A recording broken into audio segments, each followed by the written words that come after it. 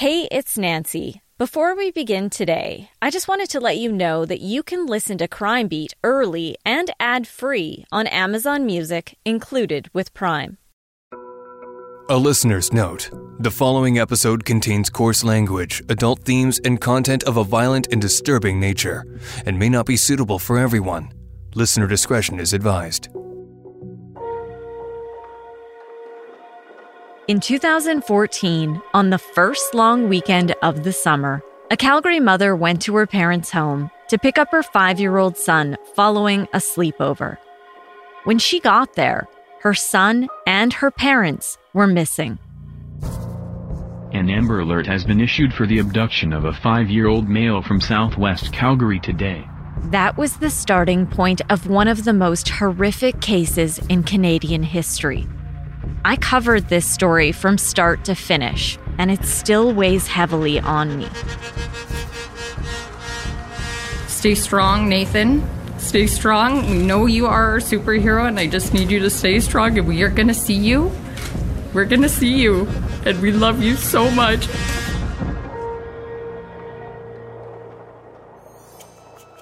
I'm Nancy Hixt, a crime reporter for Global News. Today, on Crime Beat, I'll share part 1 of the story of Nathan O'Brien and his grandparents Alvin and Kathy Lickness.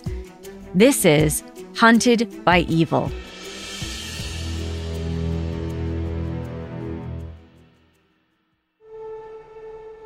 Alvin Lickness was 66 years old. He was born in a small town in east central Alberta. His family considered him an original thinker. He loved to invent new things. He was adventurous and known for taking risks. But most of all, he loved to go for long walks with his wife, Catherine, who most people knew as Kathy. She was 53 years old and born and raised in Calgary. Sherry Hodgins was Kathy's best friend. She said that from the moment Alvin and Kathy met, they had an instant connection. 30 years ago, he was working at an oil company and she was working for social services, and they met on an elevator one day and they became fast friends after that. Alvin was a true gentleman and Kathy looked up to him. She loved spending time with him. They were inseparable since the day they met. Kathy was just full on amazing. Everybody would be lucky to have a friend like Kathy. Alvin and Kathy were dedicated, loving parents and grandparents. Here's veteran prosecutor Vicki Faulkner. They were a blended family. So Alvin and Catherine had been married, over 20 years. And Alvin had a son, and Catherine, of course, had a daughter, and that's Jennifer. They also had a child together, Jeffrey. In 2014, the couple was excited to begin a new chapter and enjoy their retirement. They planned to live in the rural community of Evansburg in west central Alberta, about a 4-hour drive north from Calgary. And they also had a condo in Mexico. And so they were going to spend winters in Mexico playing golf, and summertimes in Evansburg, closer to his brother.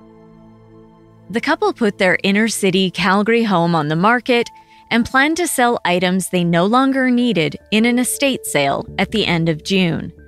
They posted 8 ads on Kijiji, advertising everything from furniture to silk plants. Hundreds of people came and went from their house over the course of a few days. On June 29, 2014, their daughter, Jennifer O'Brien, took her 2 youngest boys, Max and Nathan, to help with the sale. This was the last day of the estate sale, the 29th. She attended with Max, who was 1, and Nathan, who was 5 and had just finished kindergarten. He liked, in particular, superhero costumes that had the padding so that they had the muscles. And that on this day, he brought the cape with him to his Superman outfit. And so he had found a little bamboo purse or bag, and he put his Superman cape and a pack of gum in there. It was a fun day. At one point, Sherry convinced Kathy to take a break from the sale and enjoy some ice cream. We ran out to the Dickie D just because it was fun. It was like when we were kids running out to the Dickie D truck. And Kathy's favorite ice cream was the strawberry shortcake, and that's what she wanted that day. Alvin and Kathy also took their 2 grandsons to a nearby playground. And Alvin very quickly closed the doors to the garage, and it was more important for him to go and play in the playground than to do the garage sale. So, and that's who Alvin was with his grandchildren. Like when those grandbabies, when they talked about them or they came over, I mean, the both of them just lit up. When the sale ended, they ordered food and watched a movie together on a pull-out sofa bed in the basement. Nathan didn't want the day to end. He asked if they could all sleep over. Here again is prosecutor Vicki Faulkner. Jennifer put Max to bed in the upstairs bedroom, and she went with him into the upstairs guest bedroom, which actually used to be her old bedroom. And her intention was actually to stay overnight herself. And Max becomes her other son becomes very restless. And she decides, okay, I'm going to go home and I'll come back in the morning. I'll take Max home or back to his familiar circumstances. That's James Hardy. He's retired now, but he was a police officer for nearly 40 years. In the summer of 2014, he was a superintendent with the Calgary Police Service and was in charge of major crimes. Jennifer told police that on June 29th, she left her parents' home with her baby at about 11 p.m. and locked the door behind her. Her father, Alvin, was asleep in the main bedroom. Her mother, Kathy, and Nathan were on the pullout in the basement. But at some point, after Jennifer left, they moved upstairs to the spare room down the hall from Alvin. The next morning, Jennifer tried calling her mother. There was no answer, so she drove over.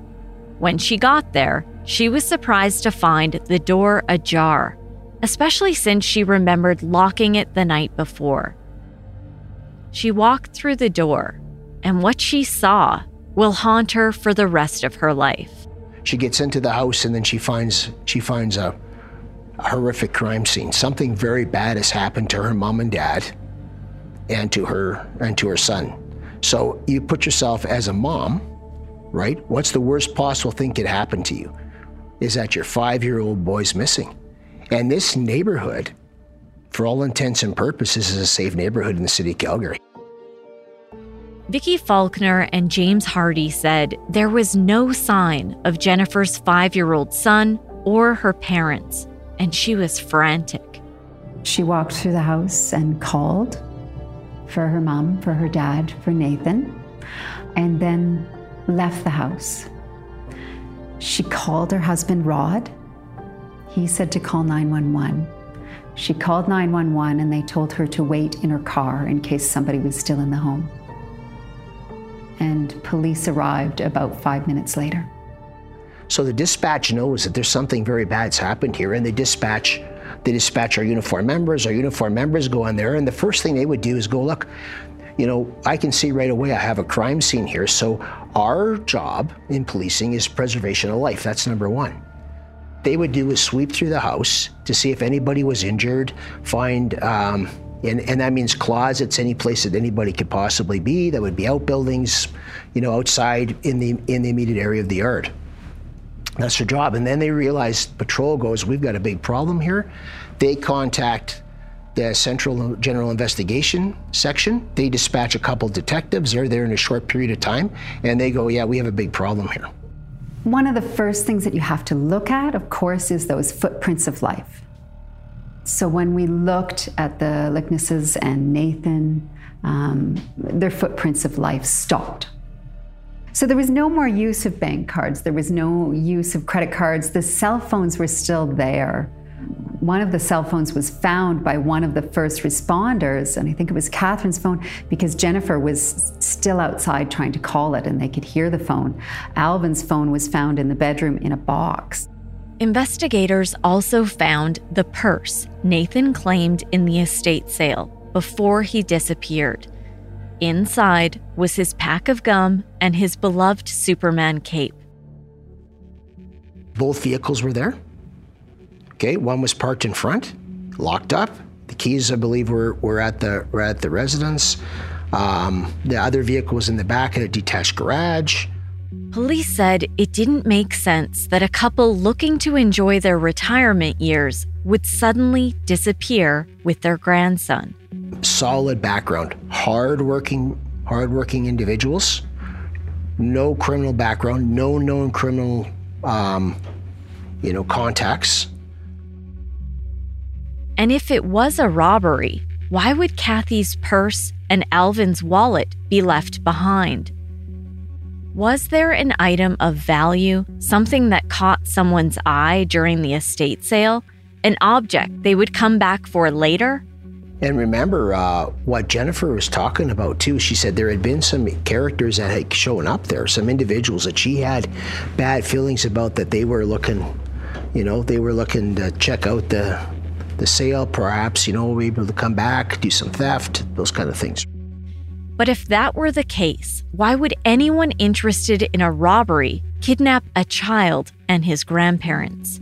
I think that was probably one of the more bewildering pieces of this investigation at the front end, because often you have some inclination of a motive.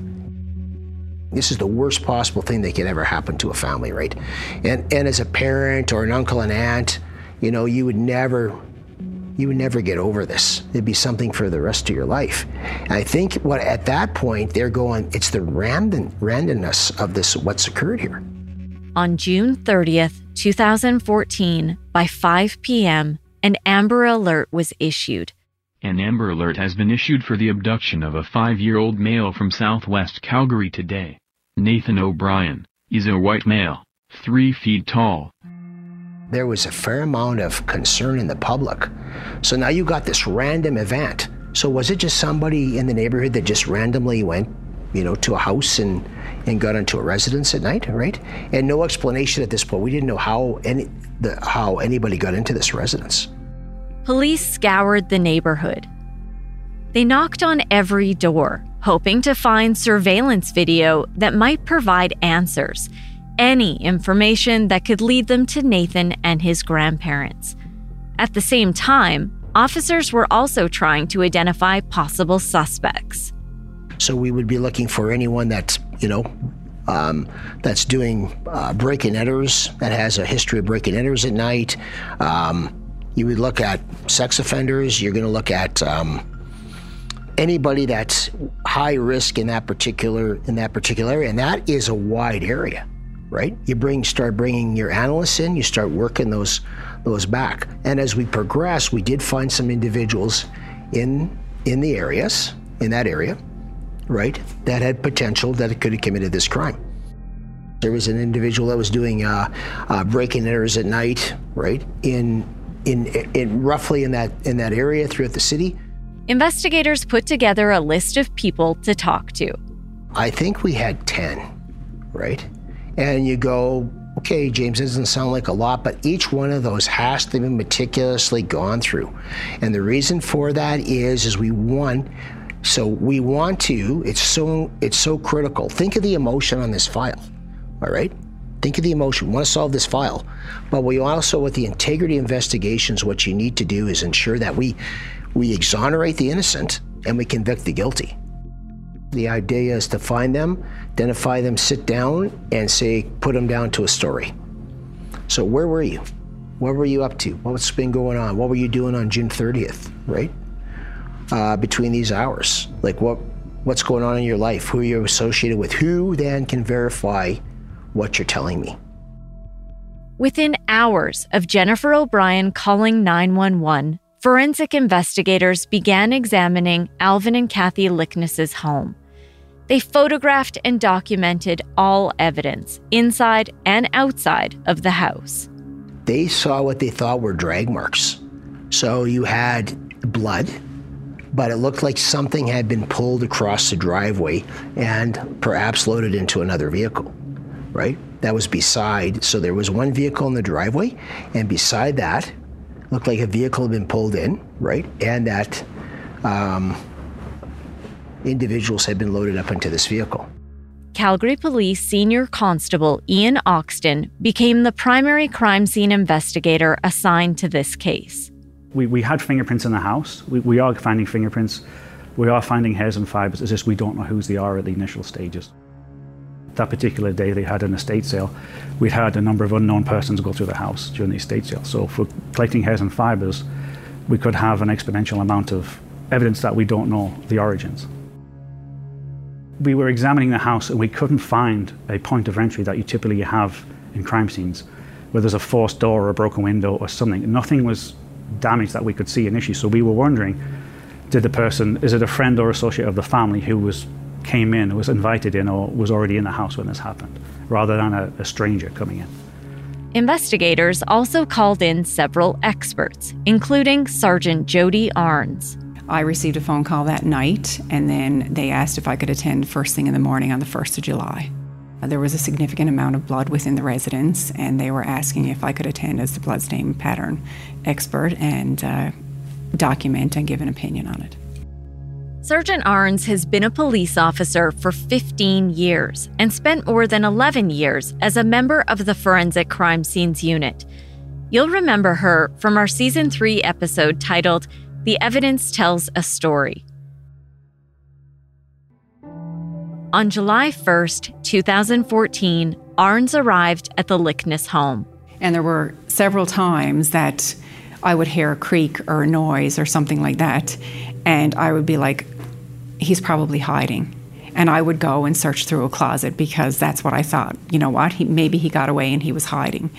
And I would run and check and see, just because I heard a noise or something like that, right? And I still had hope that he was somewhere alive. Over the next 12 hours, Arns meticulously examined and documented each of the bloodstains. It was a multi-level house, so there were quite a few levels in the residence.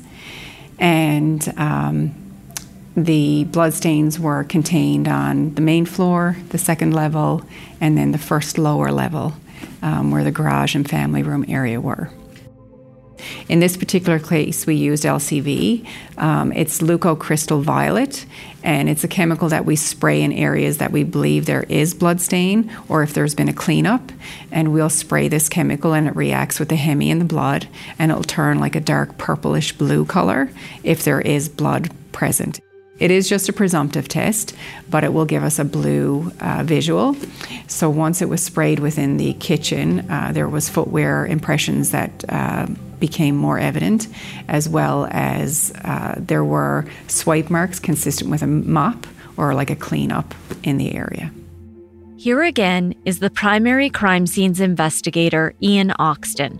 We submitted that to, it's called SICAR, the Shoe Image Capture and Retrieval Database.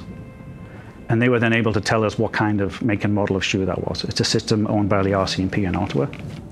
So we knew fairly early on what kind of footwear we were looking for at the crime scene. Arns said it was clear someone was injured, but who and how bad was difficult to determine. The unfortunate thing about doing blood stain is you still have to analyze the blood to get a profile so I know whose blood it is. So upon my initial attendance, I couldn't tell you if the three individuals that they were looking for were all bleeding. I couldn't tell you how many people were involved in regards to who the offenders could have been. There might have been one, there could have been two, there could have been six, and who knows, they could have all been bleeding. So at that point, all I could say is, yes, you do have several areas of impact, but I can't tell you if all three have been injured, if one has been injured, or if there's multiple offenders. The Amber Alert was still active, and police had no solid leads. They looked to Arns for any insight that could help move the case forward. They were still trying to determine if anybody was still alive or if people would have died. So they asked me if I could basically give them a preliminary report. And on the 2nd of July, I actually attended with the medical examiner as well, with Dr. Brooks Lim. And they wanted both of us to basically provide some information and say whether we thought the people were still alive or if they've actually been killed, based on what we were seeing. There's one blood stain in particular that both haunted investigators and gave them hope. On the stairwell from the main level up to the second floor, there was a linen closet kind of at the top of the stairs, and on the wall there were 4 little finger marks that were visible. And they were about 60 centimeters above the floor, so for me, I'm 5'8", and they were about my knee height is where this little handprint was. And I did put the scale against it, and it was, I think, probably about 8 centimeters in width in total. So it would indicate at that point that it was a small person or a child that would have left that handprint there. I guess the only bit of hope that gave me was that the child was up and moving, because in order for the handprint to be on the location that it was, would mean that the child was stood up and was going down over the stairs and using the wall to actually, I guess, hold themselves up as they were going down. So to me, that was the only positive thing about it, was that, okay, the child was moving, so it's a good possibility he's still alive. Hi, I'm Christy Lee, the creator of Canadian True Crime. Join me for an immersive deep dive into some of the most thought-provoking true crime cases in Canada. Using facts curated from court documents, inquiry reports, and news archives, I carefully unravel and analyse each case, exposing the pitfalls of the criminal justice system that everyone needs to know about. Find Canadian True Crime wherever you listen to podcasts, or visit canadiantruecrime.ca. I'm Samantha Cole, host of the new season of Understood, the Pornhub Empire. Over the course of 4 episodes, I'll tell you how a horny YouTube knockoff in Canada came to dominate the porn world, only to shatter their cheeky reputation in a massive scandal. The Pornhub Empire is a new season of Understood from the CBC. Available now wherever you get your podcasts.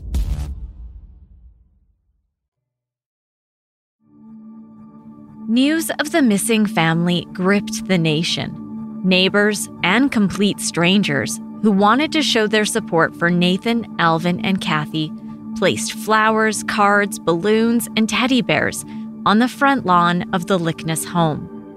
Others tied green ribbons around trees and lampposts as a sign of hope for their safe return. On July 2, 2014, surrounded by their extended family, Nathan's parents, Jennifer and Rod O'Brien, made a heartbreaking plea for help. Nathan, God is taking care of your soul, and Mom and Dad need you to be brave right now. To whoever has Nathan, please find it in your heart to drop off our little angel, Nathan, to which he can be rescued and reunited with his brothers and his family. To the public, our son and family could be anywhere right now. If you have any information, anything at all, please contact the police. We are grateful for all the support from everyone we have received online, our family and friends. Nathan, we love you big. We will see you soon.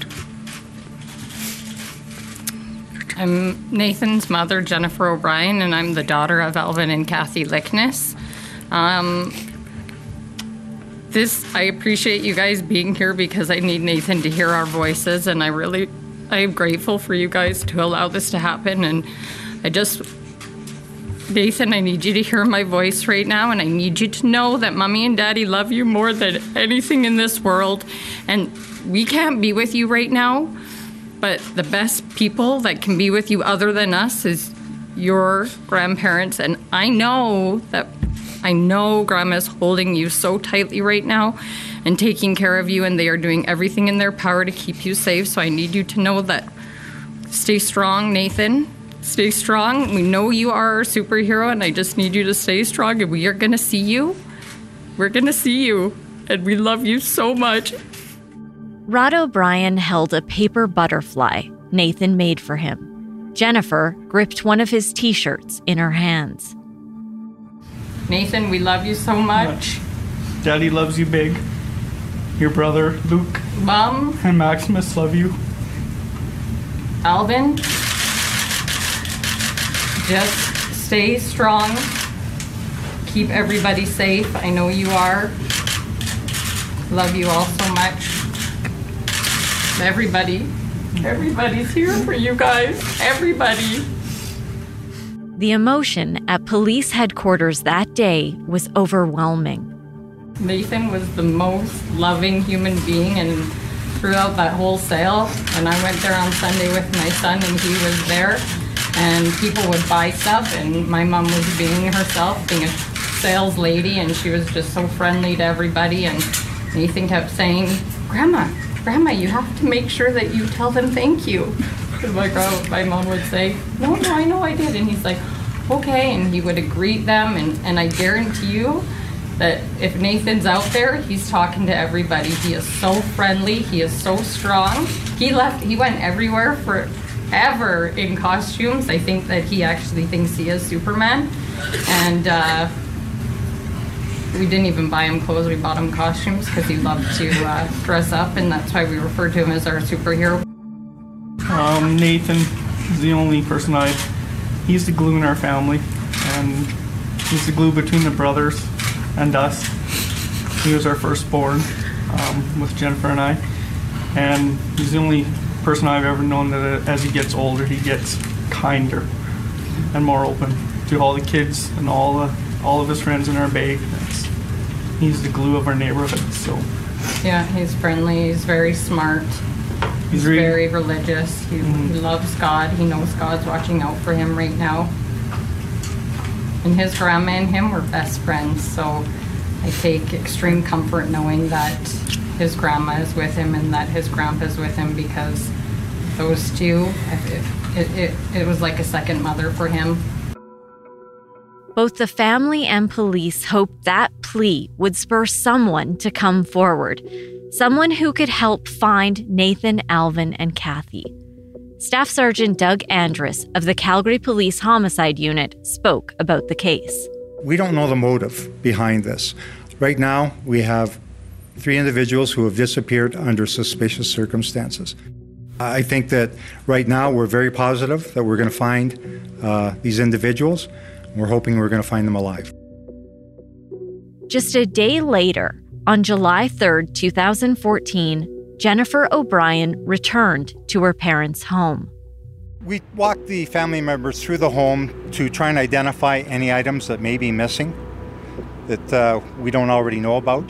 It was estimated that upwards of 200 people passed through the house on the weekend of the estate sale, and investigators had to consider one of those people could have been involved in their suspicious disappearance. Police are trying to find out if any items from the Lickness home are still unaccounted for, and that's why they're interviewing all of these people. Basically, they're looking for just any single piece of information that could help them find Nathan O'Brien and his grandparents. We don't know if this is a random situation or not. Again, we're keeping an open mind and looking at all possibilities. We don't know the motive at this point, and that's one of the answers that we want to get during the course of our investigation. What was the motive of this? Police received tips from all over North America that led to sweeping searches of neighborhoods and area landfills. Here's former Calgary Police Superintendent James Hardy. All the tips were pouring in. So by the end of the 3rd day, we had 17,000 files right in our data set. So that becomes almost unmanageable. So you're running hard. You're running really hard. First 48 hours, I always talk about, you've seen the show 48 Hours. That's very true. But then what happens is fatigue starts to set in, and with fatigue, you have difficulty focusing, keeping your priorities straight. My job is to make sure there's enough resources and that we can keep the pressure up professionally again, right? Because we want to make sure we're going in the right direction. And when you get fatigued and tired, you can make errors, you can miss things, right? And we can't afford to do that. Police tell us that less than half of the estimated 200 people who attended the Lickness estate sale on the weekend have come forward to speak to investigators. They're looking for more of those people to come forward in the next few days. The Amber Alert remains in effect right now. Then, 4 days after Nathan and his grandparents disappeared, on July 4th, the first real break in the case. police released a photo of a truck, a green Ford F-150. The vehicle was seen in the area the night of the incident, driving in the area several times, and we believe that the person in that vehicle may have information that will assist us in our investigation. Well, that turned out to be the catalyst, because what happens is that truck, when it's released, right, in the color, and then one of the family members phones the lead detective. The Ford F-150 was associated with a person of interest who police already had on their list. He was on the list. So often in the outset of your investigation, we'd always talk about this, is that often the individual that turns out has perpetrated the crime is in that initial look.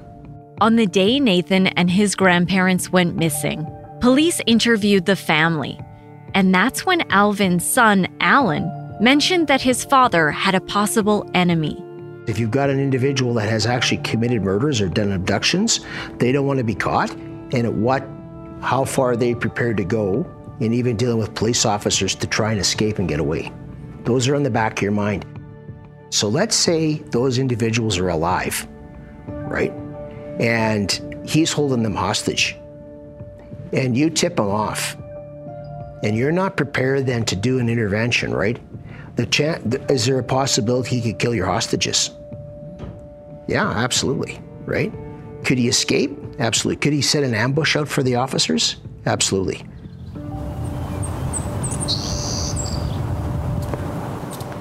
The person of interest lived on a rural property near Airdrie, about 30 minutes northeast of Calgary.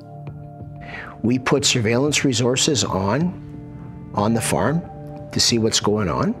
The RCMP is contacted. Now we found the farm in RCMP jurisdiction. We're looking at doing a tactical intervention with their emergency response team because we believe we still may have somebody alive.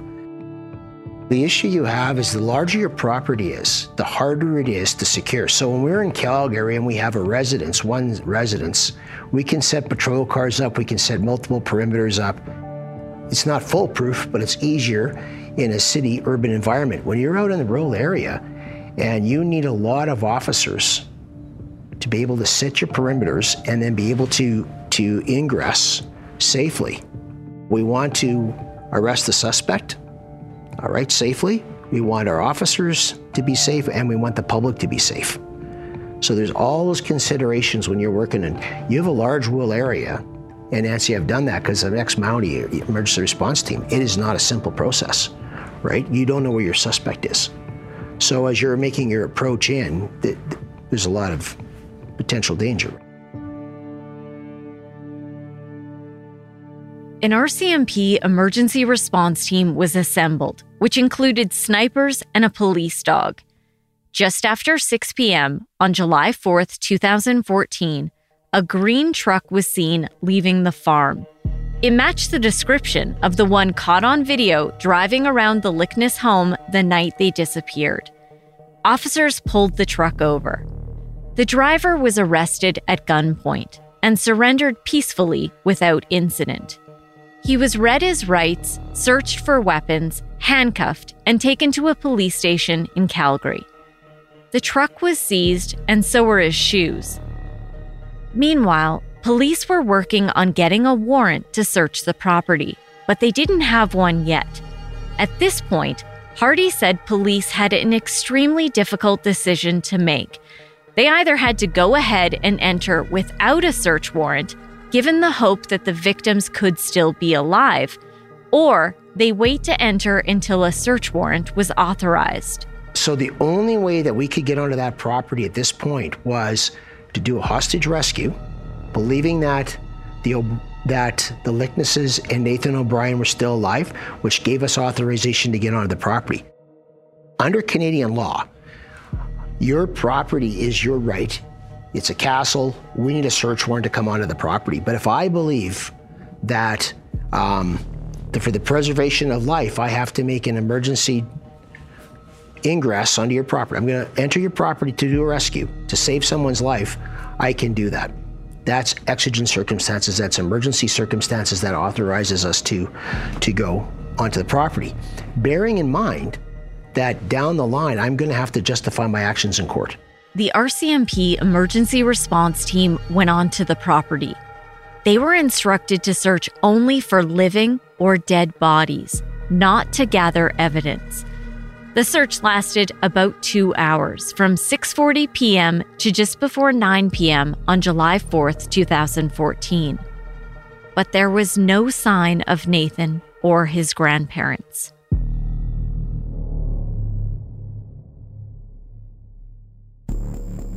Neighbor, chuck wagon driver Jimmy Nevada, was shocked by the growing police presence. Police officer told my wife that they were going to be using the yard for RCMP guy for staging a raid and go back to your house. So there's 3 or 4 vehicles in here ready to go.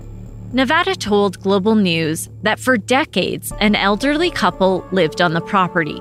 He also said their adult son still lived with them on the farm. He's got to be in his probably around 50. You know, he still lives at home, and I don't know much about him. The following day, on July 5th, 2014, investigators began a more thorough search of the farm. This time, they had a warrant. Here's Senior Constable Ian Oxton. I knew the previous night that the farm had been searched by the entry teams, the RCMP emergency response team had entered, and they did a hasty cursory search just looking for people to make sure that no one was injured or hurt or held. And then they had backed off and the warrant was in process. So I knew that the residence had been cleared of obvious persons. There was no one that they could find in the property. So we were going in hoping to find an indication of where they could have been taken, if there was somewhere else, another location that they could have been transported to. When I heard that it was a rural property of 40 acres, just from my background with search and rescue and evidence gathering on that aspect of it, I knew the 40-acre site was going to be difficult to search and process effectively because it's so large, just the vastness of that property. The police presence that converged on the property was unprecedented. It was the largest search Calgary police had ever been a part of, and the magnitude was overwhelming. They went through the home room by room and also searched the garage that was packed to the rafters. Forensic teams had to explore every inch of the 40-acre property. That included a multitude of outbuildings. They carefully combed through the grass and walked shoulder to shoulder through surrounding fields.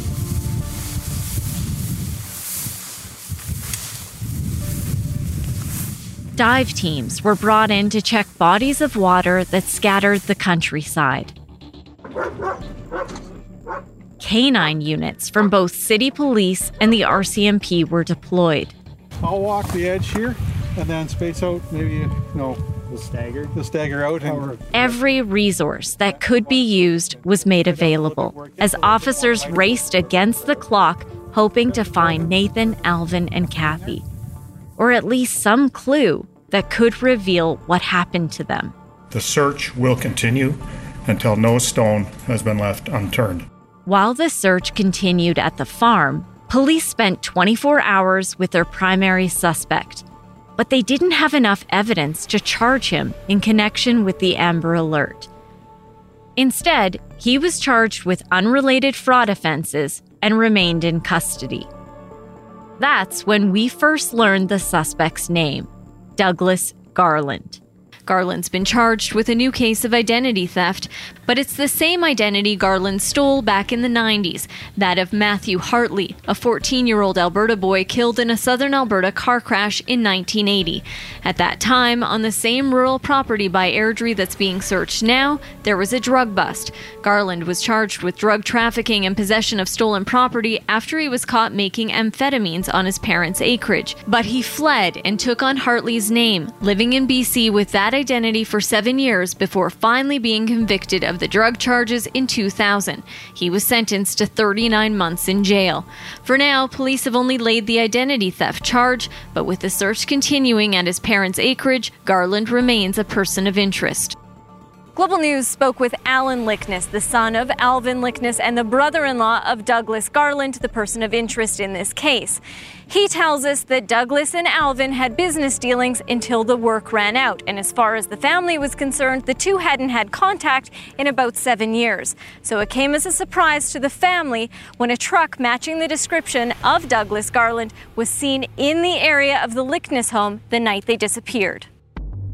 Alvin's son, Alan, was in a common-law relationship with Garland's sister. She was the one who recognized the green truck on the news, which shifted the focus to Garland's farm, where the exhaustive search continued. Another full day of searching this rural property northeast of Airdrie. Investigators have also been going door to door, checking with the property owners out here, asking them to check outbuildings, check anything that might seem out of the ordinary. You know your property better than anybody else. You can see if anything's missing, if anything's been disturbed, if there's anything odd, tire tracks, absolutely anything. Today, the RCMP bomb truck with the explosive disposal unit also converged on the Garland property, but they determined that the items of concern were standard farm chemicals. As well, today in Calgary, the search of 3 city landfills continues. They're still trying to determine if any of the items that have been seized so far have any relevance in this case, but there's a lot to sift through at this point. Police are exhausting every avenue they have, but they are still remaining hopeful they will find Nathan O'Brien and his grandparents. They're going through everything, and anything that might be suspicious, we're taking as part of the investigation. We're having it checked, and we don't know, though, whether it has any relevance to the file or not. I'm not going to speculate. I'm just saying that we are hopeful that we will find them alive, and there's nothing to indicate otherwise. So we will remain hopeful, and we'll continue to work on this. 10 days after Nathan's disappearance, the Amber Alert was still active. A vigil was held at a park near the Lickness home. Nathan's parents, Jennifer and Rod O'Brien, spoke to supporters. I thank you dearly from the bottom of our hearts for being a part of this. This is what's helping get us through as a family. It's your prayers. It's the kind messages that you're sending. It's the food that you're sending. It's coming over to our house and spending time with us. That's what keeps our family strong. Alvin and Kathy's son, Jeff, also spoke at the vigil. I like to think of this whole thing kind of as a flame to just keep the flame going. And I don't want to think of this as a funeral, because I know it's not. I hope to see them again. Family, friends, and hundreds of strangers held candles and wore green ribbons, all maintaining faith Nathan and his grandparents would be found safe. We're very hopeful that they're out there. There's no doubt in our mind. We just got to find them, and the police are doing everything that they can do, and I know that they're on a lead, and I truly believe that they'll figure it out, and so I hope this ends out to be a happy story.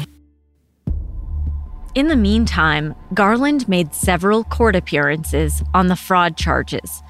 Nathan's father attended each one. It's been 12 days since the disappearance of 5-year-old Nathan O'Brien and his grandparents. And as the search to find them continues, today the one man police consider a person of interest has been released from jail. Bail for Douglas Garland was set at $750. Global's Nancy Hicks was in court today, and Nancy, Garland has strict conditions to follow. That's right, and just to make it clear, so far Douglas Garland has only been charged with fraud-related offenses, and that's what he was granted bail on. Once he is released, he will have a curfew to follow from 9 p.m. till 7 a.m. daily. He expressed some concern over that curfew, telling the court he lives on a farm and sometimes works past 9 p.m. But the judge was quick to clarify he's not being released to go back to the farm. Instead, he's being released to transitional housing. That could include a hotel or motel or the city homeless shelters. Obviously, the farm is not a place that Garland can go live right now as police continue to search his parents' acreage northeast of Airdrie. He will be back in court at the beginning of August on this matter. In the meantime, the investigation continues into the disappearance of Nathan O'Brien and Alvin and Catherine Lickness. Douglas Garland remained the primary suspect. He was under constant surveillance while out on bail. Police hoped he would lead them to Nathan and his grandparents. What happened next was an unexpected twist and the turning point of the investigation. We were going in pretty much blind. We didn't have anything. We didn't know anything of what happened. There was no witnesses. There was no idea of what to expect. No question. He has got something on that farm he does not want us to see. That's next time on Crime Beat. Crime Beat is written and produced by me, Nancy Hixt, with producer Dila Velasquez. Audio editing and sound design is by Rob Johnston. Special thanks to photographer-editor Danny Lantella for his work on this episode. And thanks to Chris Bassett, the acting VP of National and Network News for Global News. I would love to have you tell a friend about this podcast, and you can help me share these important stories by rating and reviewing Crime Beat on Apple Podcasts or wherever you listen. You can find me on Twitter at Nancy Hixt, on Facebook at Nancy Hixt Crime Beat, and I'd love to have you join me for added content on Instagram at nancy.hixt. That's nancy.hixt. Thanks again for listening. Please join me next time.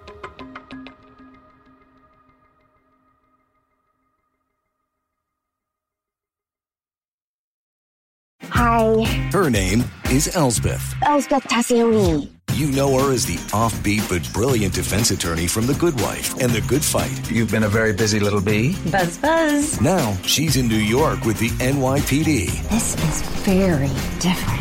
Better. But still using her unconventional ways to find the truth. Are you trying to sniff me, Miss Tassioni? Elsbeth, new series Thursdays on Global. Stream on Stat TV.